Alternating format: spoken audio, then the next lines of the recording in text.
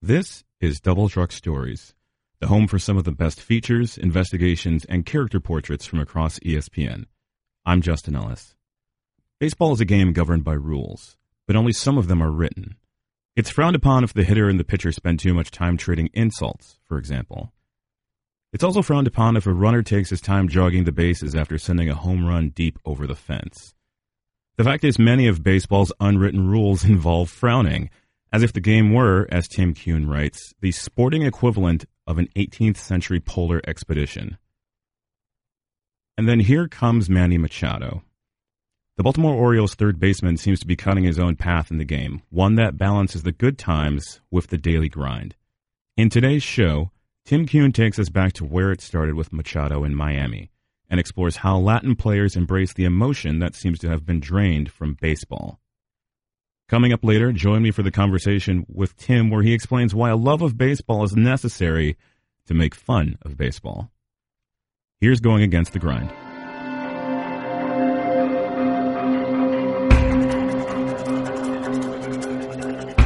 Going Against the Grind. Talented, joyful, and Dominican-proud, Manny Machado is the face of MLB's new identity. By Tim Keown. Baseball. Man, such a brutal game. Such a mean game. Sadistic, really, the way it runs itself up under your skin and makes you miserable. Hang around a baseball clubhouse and you'll start to wonder why anyone plays the damned thing. Sometimes it seems everybody in the game wakes up each morning trying to decide whether to be angry or bitter. Fittingly, the ball player's favorite word is grind, as if coursing through 162 games is the sporting equivalent of an 18th century polar expedition. Even good moments are dismissed as untrustworthy, because if ball players knew one thing about the grind, this joyless, painful 6-month scrape of hard surface against hard surface, it is its infinite capacity to humble them. Maybe that's why they work so hard to create the illusion of frivolity. The visiting clubhouse in Detroit, to take one example, has a table with cartons of Double Bubble, 3 flavors, trays of Jolly Ranchers and Lifesavers and Big Red and Tootsie Pops and Blow Pops, and 3 kinds of protein bars, twist-top dispensers of gummy bears, peanuts, caramels, and Reese's Pieces, buckets of sunflower seeds in 3 different-sized bags. This setup might just be a distraction, like the promise of a lollipop after shots at the pediatricians, but at least it makes the clubhouse look like a fun place. Occasionally, though, an anomaly walks through these doors. A man who plays this dirge of a game with happiness and sunshine. A man whose smile doesn't just appear, and appear frequently, but erupts. He patrols a vast area around third base, a kinetic wonderland bordered roughly by second base, left field, and home plate. Under his jersey, he wears a T-shirt with the words, "Put an accent on it," in Spanish. Manny Machado is many things, but joyless is not among them. Hell, even his name, with its consonants arranged like an enunciation exercise, sounds fun. He is both star and symbol, a 24-year-old Dominican-American from Miami who straddles 2 cultures and resides in a third. The game is changing, or perhaps more accurately, being changed. Gradually and grudgingly, baseball's culture is dismissing the mores of its pastoral grandparents. The game's young stars, its Bryants and Lindors and Harpers and Arenados, and even its overly inhibited Trout, being a buoyancy to the game that is eroding the tisk-tisk repression that frowns upon public displays of happiness, and inflates those who make playing the game look as difficult as possible. We think of it as out with the old and in with the new, Machado says. We just like to have fun and go out there and enjoy ourselves. Always a smile on our faces, just playing the game that we love. Machado moves with a sprawling looseness that flirts with elegance. His endless limbs and their unusual liquidity have spawned tales, possibly apocryphal, about their composition. He has had identical surgeries on each knee, one in 2013 and another in 2014. And Orioles manager Buck Showalter says, They were so loose, they needed to be tacked up, so it was a good thing for us that he got both of them fixed when he was young. That would also mean Machado's looseness is physiological as well as stylistic. The way he plays, not with a chip on his shoulder, that's not him, but with a swag that Miami boys got. Orioles center fielder Adam Jones says. You look at him, you know he's a Miami guy. Machado spends his downtime on the field canvassing the stands, as if each of those faces holds important information. He must lead the league in tossing baseballs to fans. He greets every runner who reaches third, and some who don't, by slapping his glove across the player's back. He talks to umpires and catchers and anyone who will listen in 2 languages. Machado and second baseman Jonathan Scope have been friends since they started in the minors together in 2010, and both independently point out the photo hanging in the training room showing them celebrating their 2011 championship at Single-A Frederick. They argue about everything: chess, video games, fielding, hitting. Some days they classify themselves as friends, other days teammates. It's a running joke. A friend is someone you talk with about everything, including personal stuff, while a teammate is someone with whom you play baseball. It's unclear where these lines are and when they're drawn. Sometimes he doesn't like me telling him the truth. Scope says on a spring day that Machado would like everyone to know, for unspecified reasons, is a teammate day. That's why we fight a lot. Every day there's something to fight about. We'll fight today, and in 2 minutes, we'll be good. Earlier that day, sitting in the dugout 4 hours before the game, Machado was joined by catcher Wellington Castillo. El Niño, Machado says to the teammate he first met while playing for the Dominican team in this year's World Baseball Classic. This is my boy right here. He's the truth. Keeps me humble. Is that a hard job? I ask Castillo.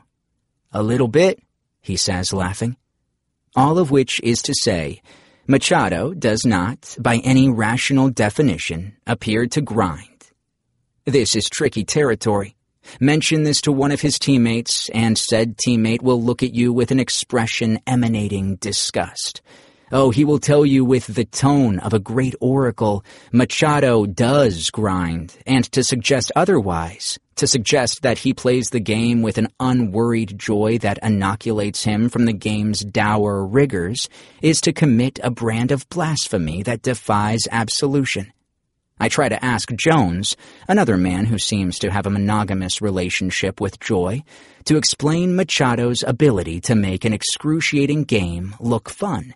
And the best I can do is to say, do you think he plays the game with an ease that can make people get jealous?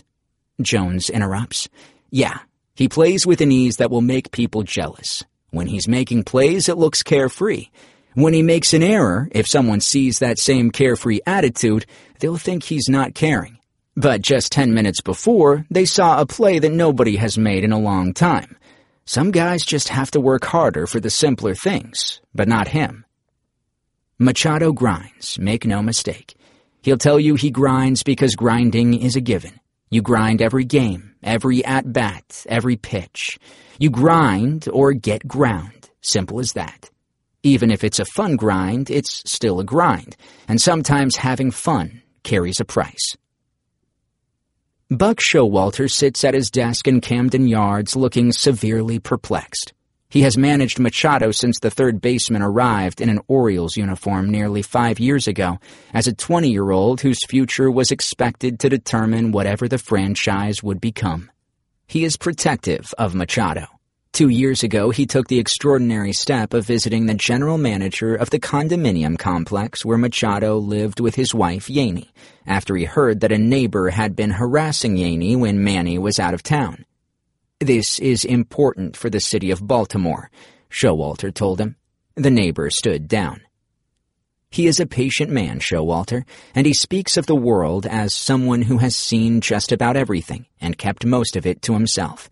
But on the topic of Machado, he has no patience. He's the kind of kid you'd want to see walking through the front door with your daughter, Showalter says. He shakes his head slowly and winces. Some people have a problem with him, but I don't get it. Is it because he makes everything look easy?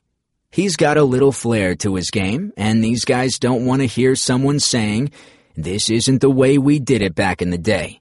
He brings something to the game, and there are people who would like to put a thumb on him. You want everyone to be the same? How boring. A life is presented in pieces, and the first story Machado tells about his decidedly non-boring life sounds kind of boring. It's about a fence. By the time he was 5, the game had already crawled up inside him. Every day after school in Hialeah, Florida, Manny spent hours throwing a tennis ball against a wall outside the house he shared with his mother, older sister, and his Dominican-born grandfather. He would rob fictitious home runs at the gate on the side of the garage. Around 4:30 every day, he would walk across the street to his aunt and uncle's house to wait for Giovanni Brito to pull into the driveway after work. Whenever Uncle Gio got home, almost always between 5 and 5:30, he couldn't get both feet out of his car before he was being handed his glove and greeted with the words, "Here you go, boss. Let's go get it."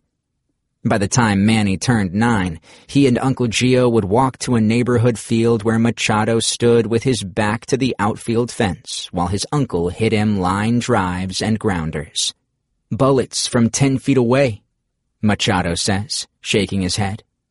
Every day Manny returned to the driveway, bringing with him 2 gloves, more bruises, and quicker hands. "That's how you get better," Machado says. "Don't let the ball hit you.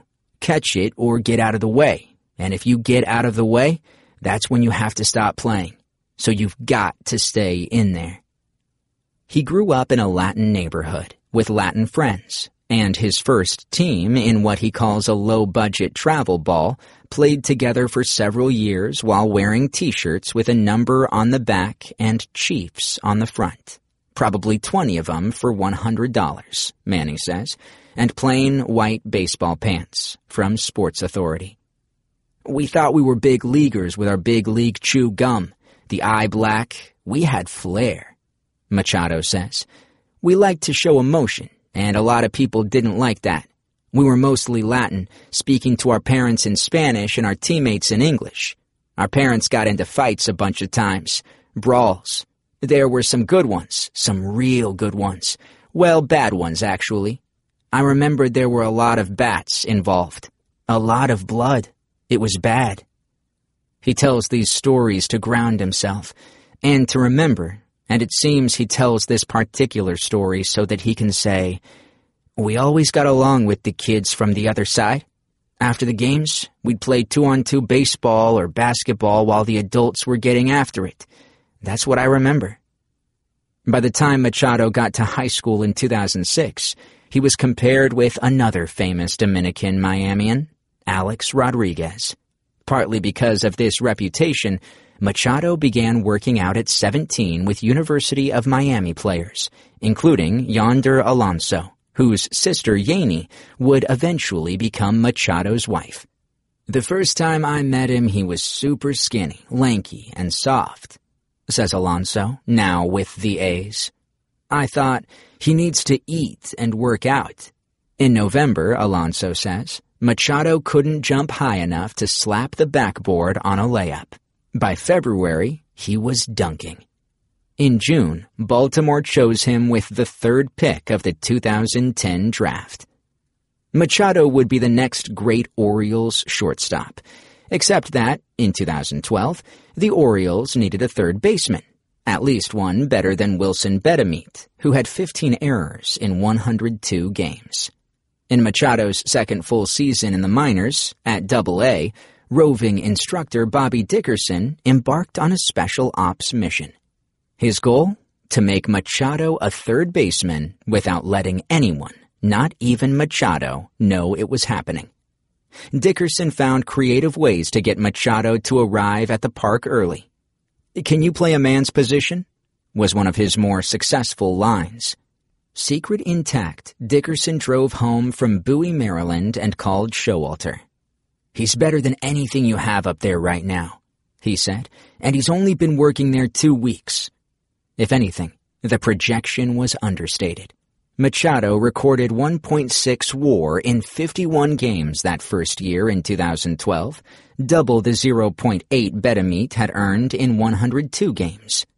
He's finished in the top 5 in AL MVP voting the past 2 seasons, hitting 35 and 37 homers and finishing with a 7.1 and 6.7 WAR, all of which has inspired a different sort of projection: how big his contract will be when he becomes a free agent after the 2018 season. He will almost certainly approach or even top $400 million. He doesn't so much seek attention as demand it. His turbulent swing unfurls like a bedsheet, starting near his right ear and reaching its conclusion somewhere near the backstop. By the time it finishes its swoop, you'd swear the 34.5-inch bat is 6 feet long. But the true Machado flair takes place in the field. The way he situates his body while determining the path of the ball and the arc of the hop is something that approaches art. Machado won the American League Platinum Glove Award in 2013, signifying the best defensive player in the league. And in Baltimore, where Brooks Robinson is one of the most beloved players of all time, it's no longer heresy to suggest the kid with his back to the fence has grown up to be the best defensive third baseman in baseball history. Whoever taught him to field a ground ball, kudos to him, Jones says. Come teach my kids.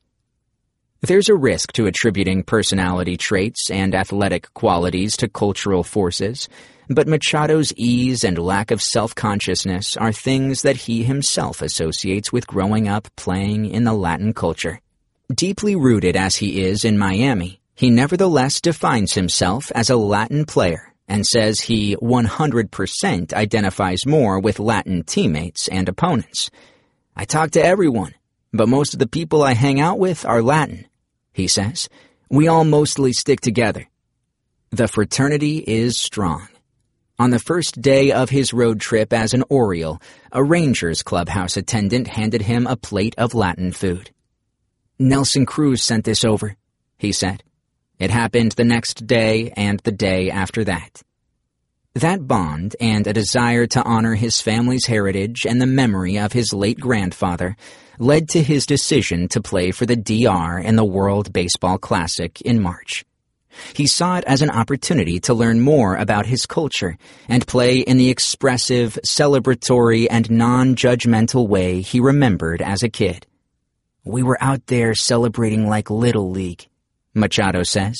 People hate us sometimes because we just like to have fun no matter what. We lose, we're having fun. We're not going to change. The younger generation, that's how we play. If we're going to suck, we're going to suck. But we're going to go down how we do it. We're always the same, no matter what. Now is probably the appropriate time to drag the river of Machado's past indiscretions. He has run afoul of several provisions of baseball's nebulous code: slow home run trots, bad body language, other real and perceived misdemeanors pertaining to vague and little-known citations. Baseball's capacity for umbrage, 150 years in, retains the ability to surprise. Any transgression, either of omission or commission, will forever conjure memories of a meltdown 3 years ago in a series against Oakland, when Machado took offense to an allegedly hard tag by Josh Donaldson and launched a red-ass, in baseball's technical vernacular, routine that included hitting catcher Derek Norris with 2 backswings and, after nearly being hit by a pitch twice, throwing his bat toward third baseman Alberto Callaspo. There were some things early in his career that I'm sure he's not proud of, says Dickerson, now the Orioles' third base coach. Being close to him, I'm not proud of them. I know he's learned from them.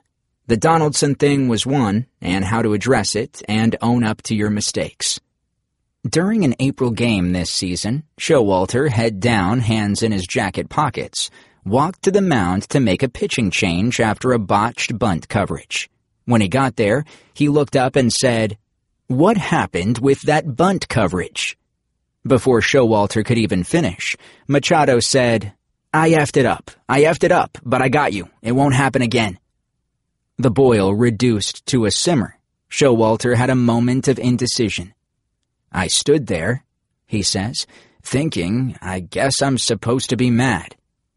As Machado has matured, baseball too has shifted. Slowly, yes, but undoubtedly in favor of those like Machado, who would rather celebrate than grumble. Both changes came into sharp display on April 21st, when Machado slid high and late into Red Sox second baseman Dustin Pedroia, who had to leave the game and miss 3 more with a knee injury. Machado endured one of the lengthier and most unpredictable hunts for justice in recent memory.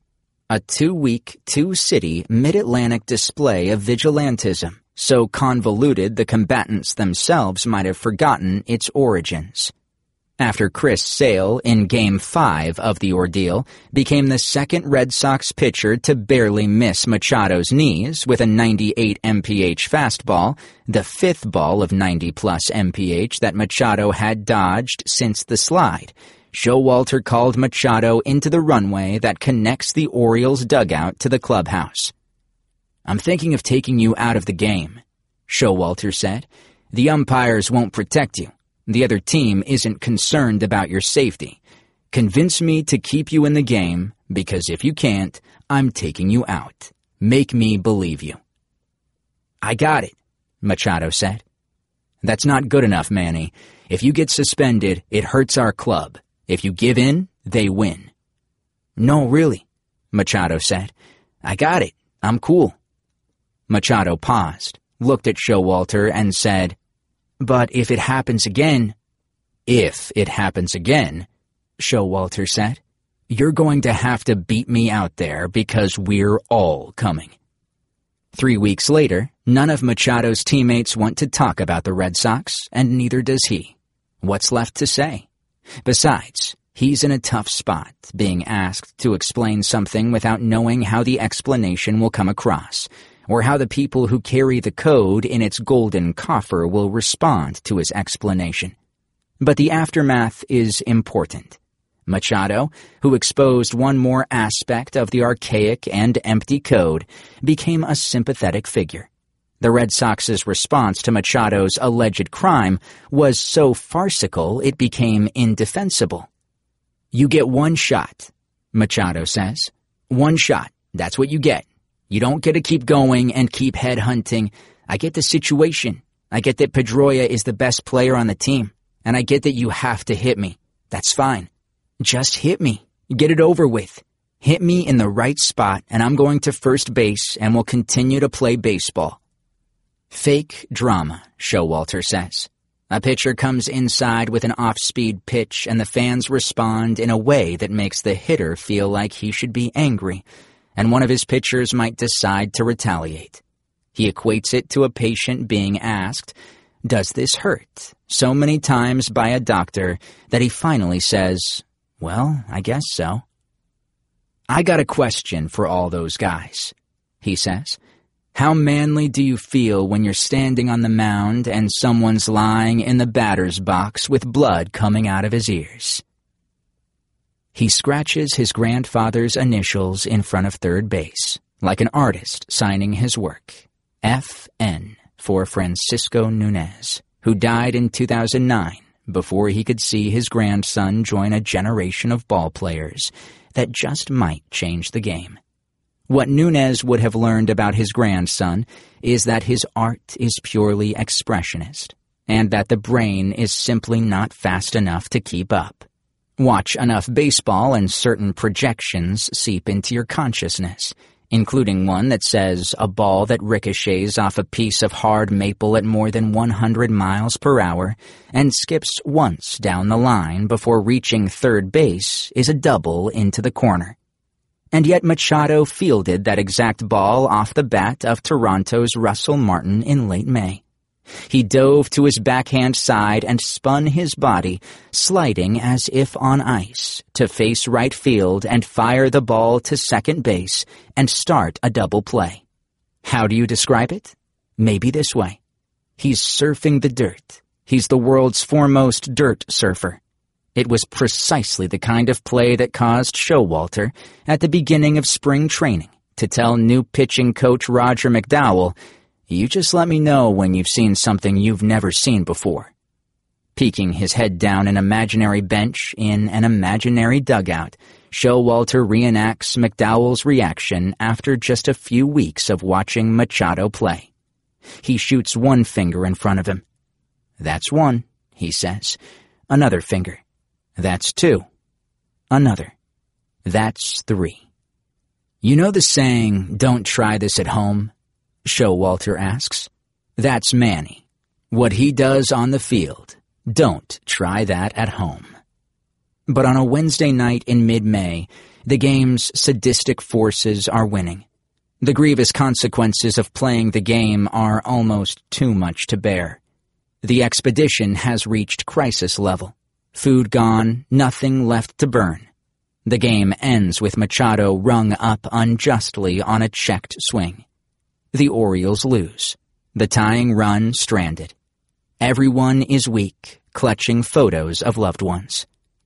The loss comes amid a terrible stretch for the Orioles, 7 straight losses, 13 of 16, and an even worse one for Machado, who is staggering through a slump that will drag his average down to 205 at the end of May. It comes about 2 weeks after Dickerson sat down with Machado and told him, "The definition of who you are is what it looks like when you're at your worst." The clubhouse is nearly empty. Machado is walking around his locker, the game still inside him, when pitcher Wade Miley bounces over, holding an iPad. "You didn't go," he tells Machado. "Check this out." Machado stops pacing. "I don't want to make you mad, bro," Miley says. "I'm already mad," Machado says. Machado is smiling, though. That eruption again.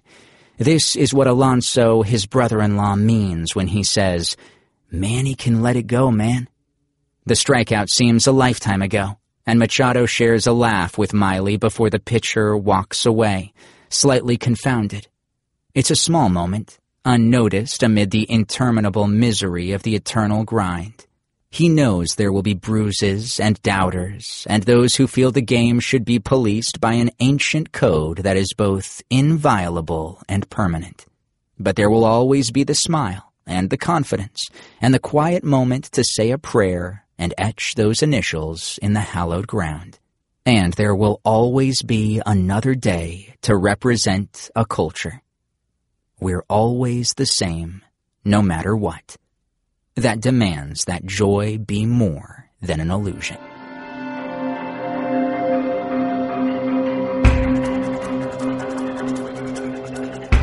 That was Going Against the Grind, written by Tim Keown.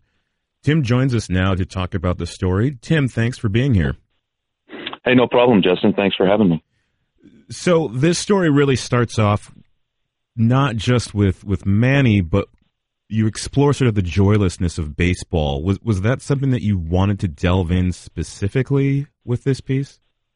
I think it was. I think there's there's sort of an underlying theme in baseball these days where we're seeing a lot of really exceptional young players who are stepping forward to sort of take over the mantle of the game. And I think that if you look at them as a whole, the one thing they have in common is that they all bring a certain joy to the game. They have that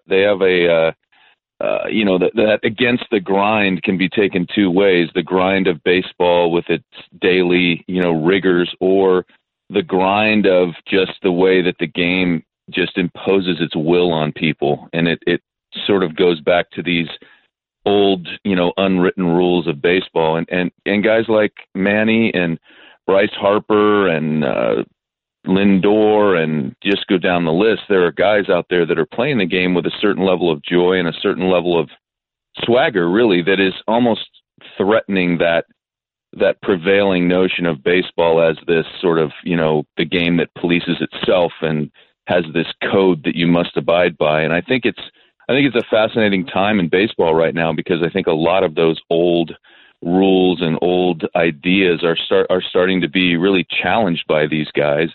I had written about Bryce Harper last year in a similar way, where he started his Make Baseball Fun Again campaign.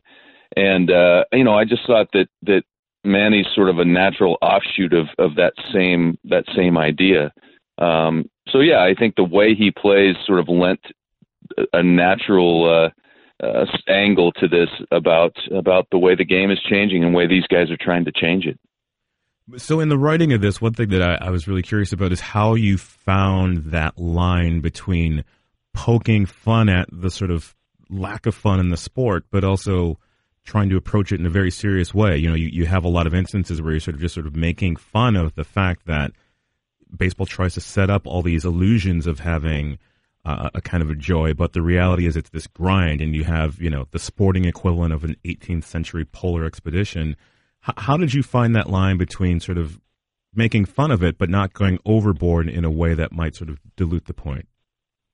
Well, I think probably the main reason I could sort of straddle that line is that I love baseball, and I will defend baseball all day long because I think it's the best game. I played it, I've covered it, I've been, around it for a long time. So I see both sides of it. I see the silliness of it. And actually when I played in high school and college, I partook of some of the silliness, I played in games where we hit guys intentionally and stuff like that. And it's I don't know, as you get older and you look at it and you realize what it means and how this justice is meted out, you sort of realize just how dumb it is, I mean, right. There's so many cases of it that just seem silly, and and some of it is perspective, and part of it is that you're looking now at what Machado went through with the Red Sox and what Harper went through when Hunter Strickland, enacted his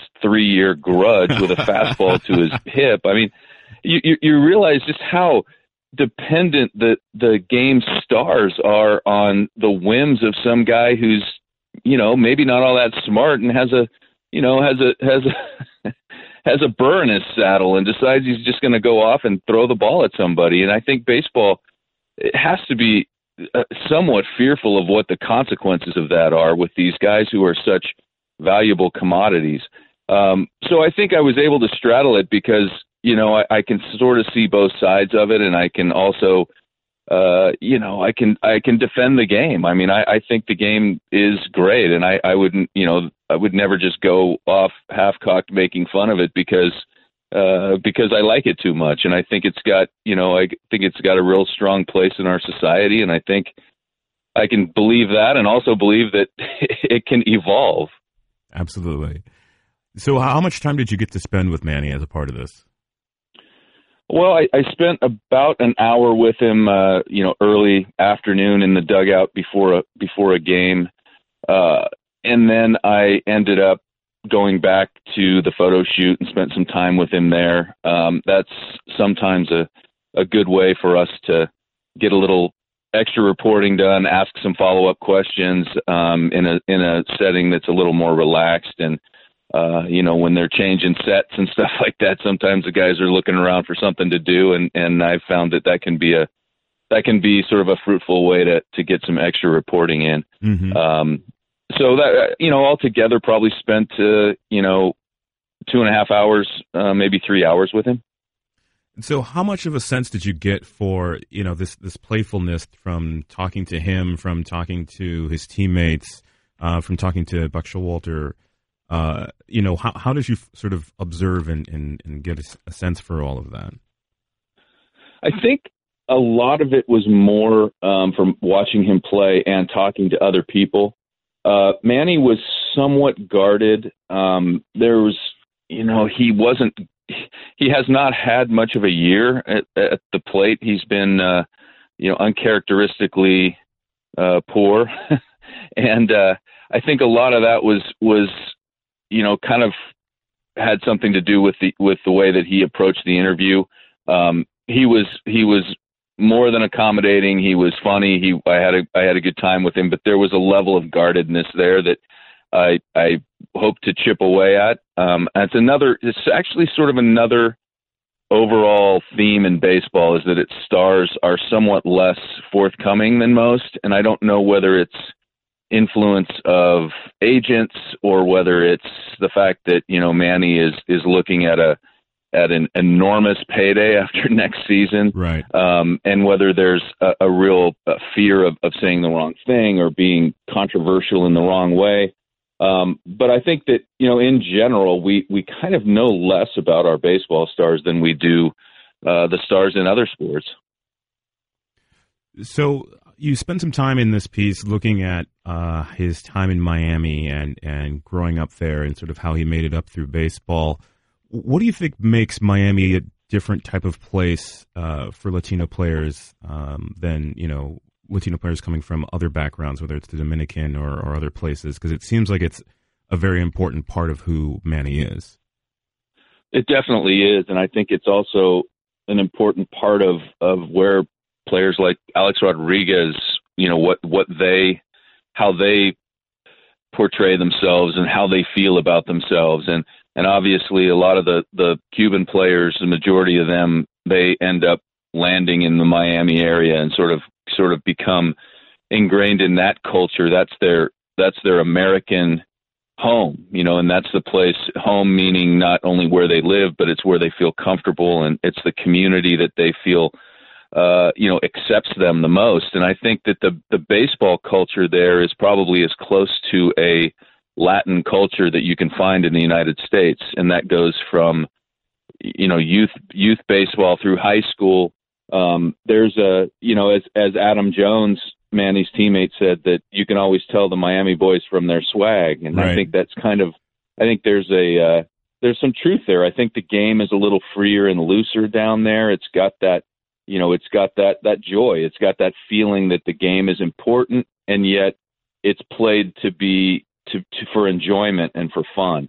And I think I think Miami sort of embodies this sort of blending of cultures. And as we look at this year-long baseball experience project that we're looking at, I think Miami is a very, very interesting place because it's sort of half and half. It's got a blend of cultures down there, and the game's important, and the game is also, it's fun, and it has a cultural significance that it doesn't have in other baseball hotbeds, like, the suburbs of Houston or a place like that.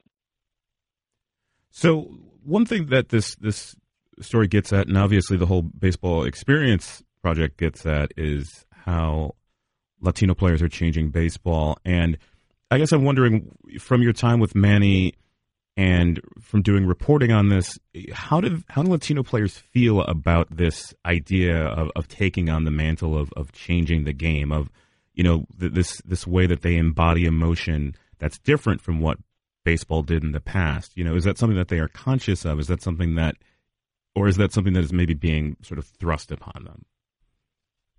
I think that it's something that they are, whether they're conscious of it or not, I think they're more comfortable with it because of sheer numbers. The percentage of Latin players in Major League Baseball is very high and growing. And I think that with those numbers comes a level of comfort and an idea that, hey, there are more of me out there. Someone like Manny Machado can say there are more guys like me out there, like Carlos Correa and Francisco Lindor and Javi Baez, and players who have no problem showing their emotions on the field. And there's still that fear that they're going to have to pay for it. But with a fastball or however else. But I do think that the growing culture, the growing Latin culture in baseball has created I don't want to say safer.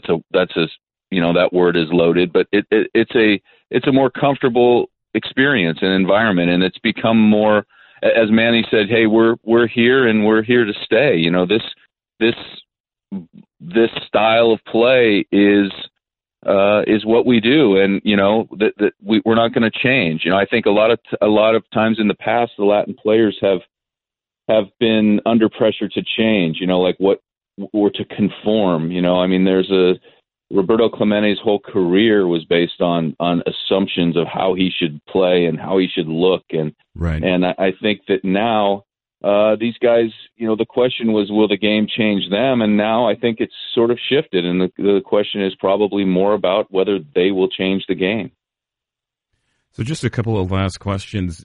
One of the things that I really enjoyed is you spent time in a couple of instances describing Manny's swing and in other places describing the way that he is in the field, the way he's able to save what looks like a sure thing line drive to left into a double play.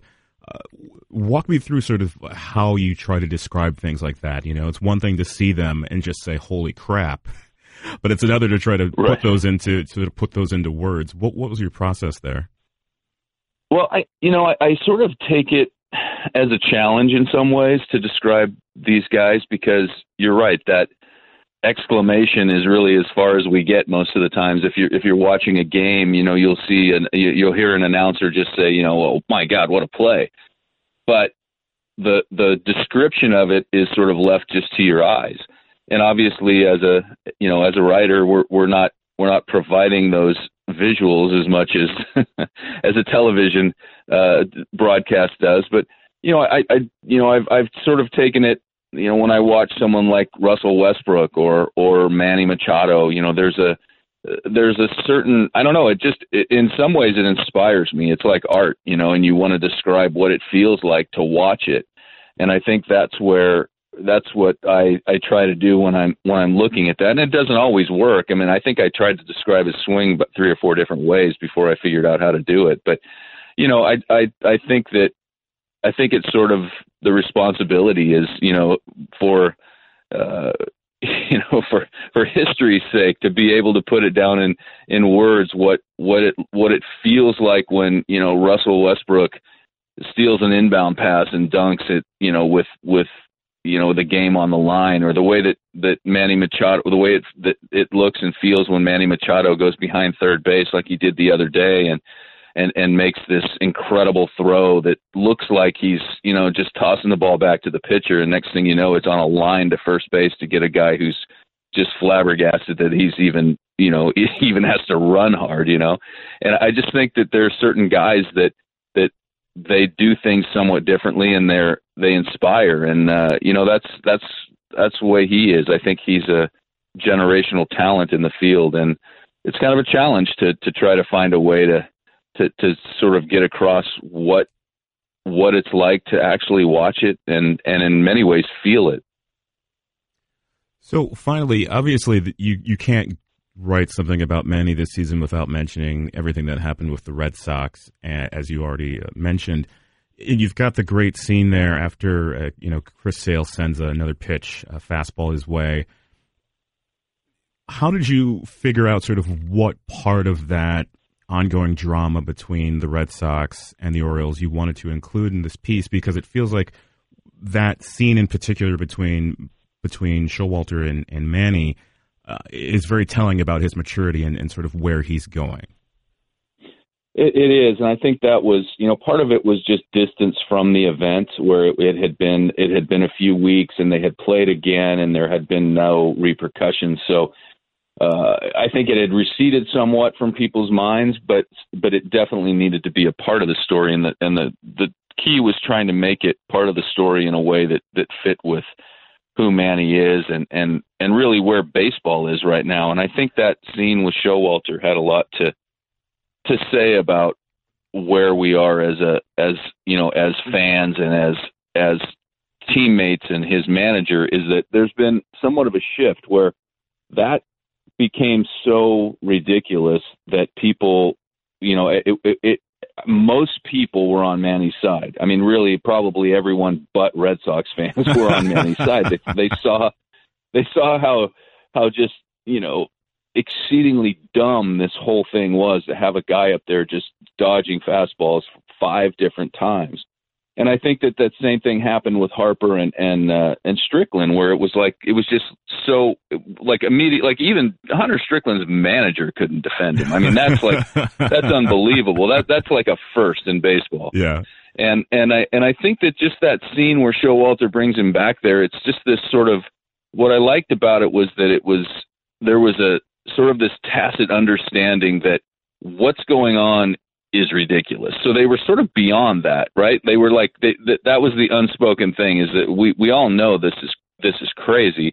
Now the issue is, how are you going to handle it? And Showalter's first idea was, I'll handle it. I'll take you out so that you don't have to do something that hurts the team and hurts yourself.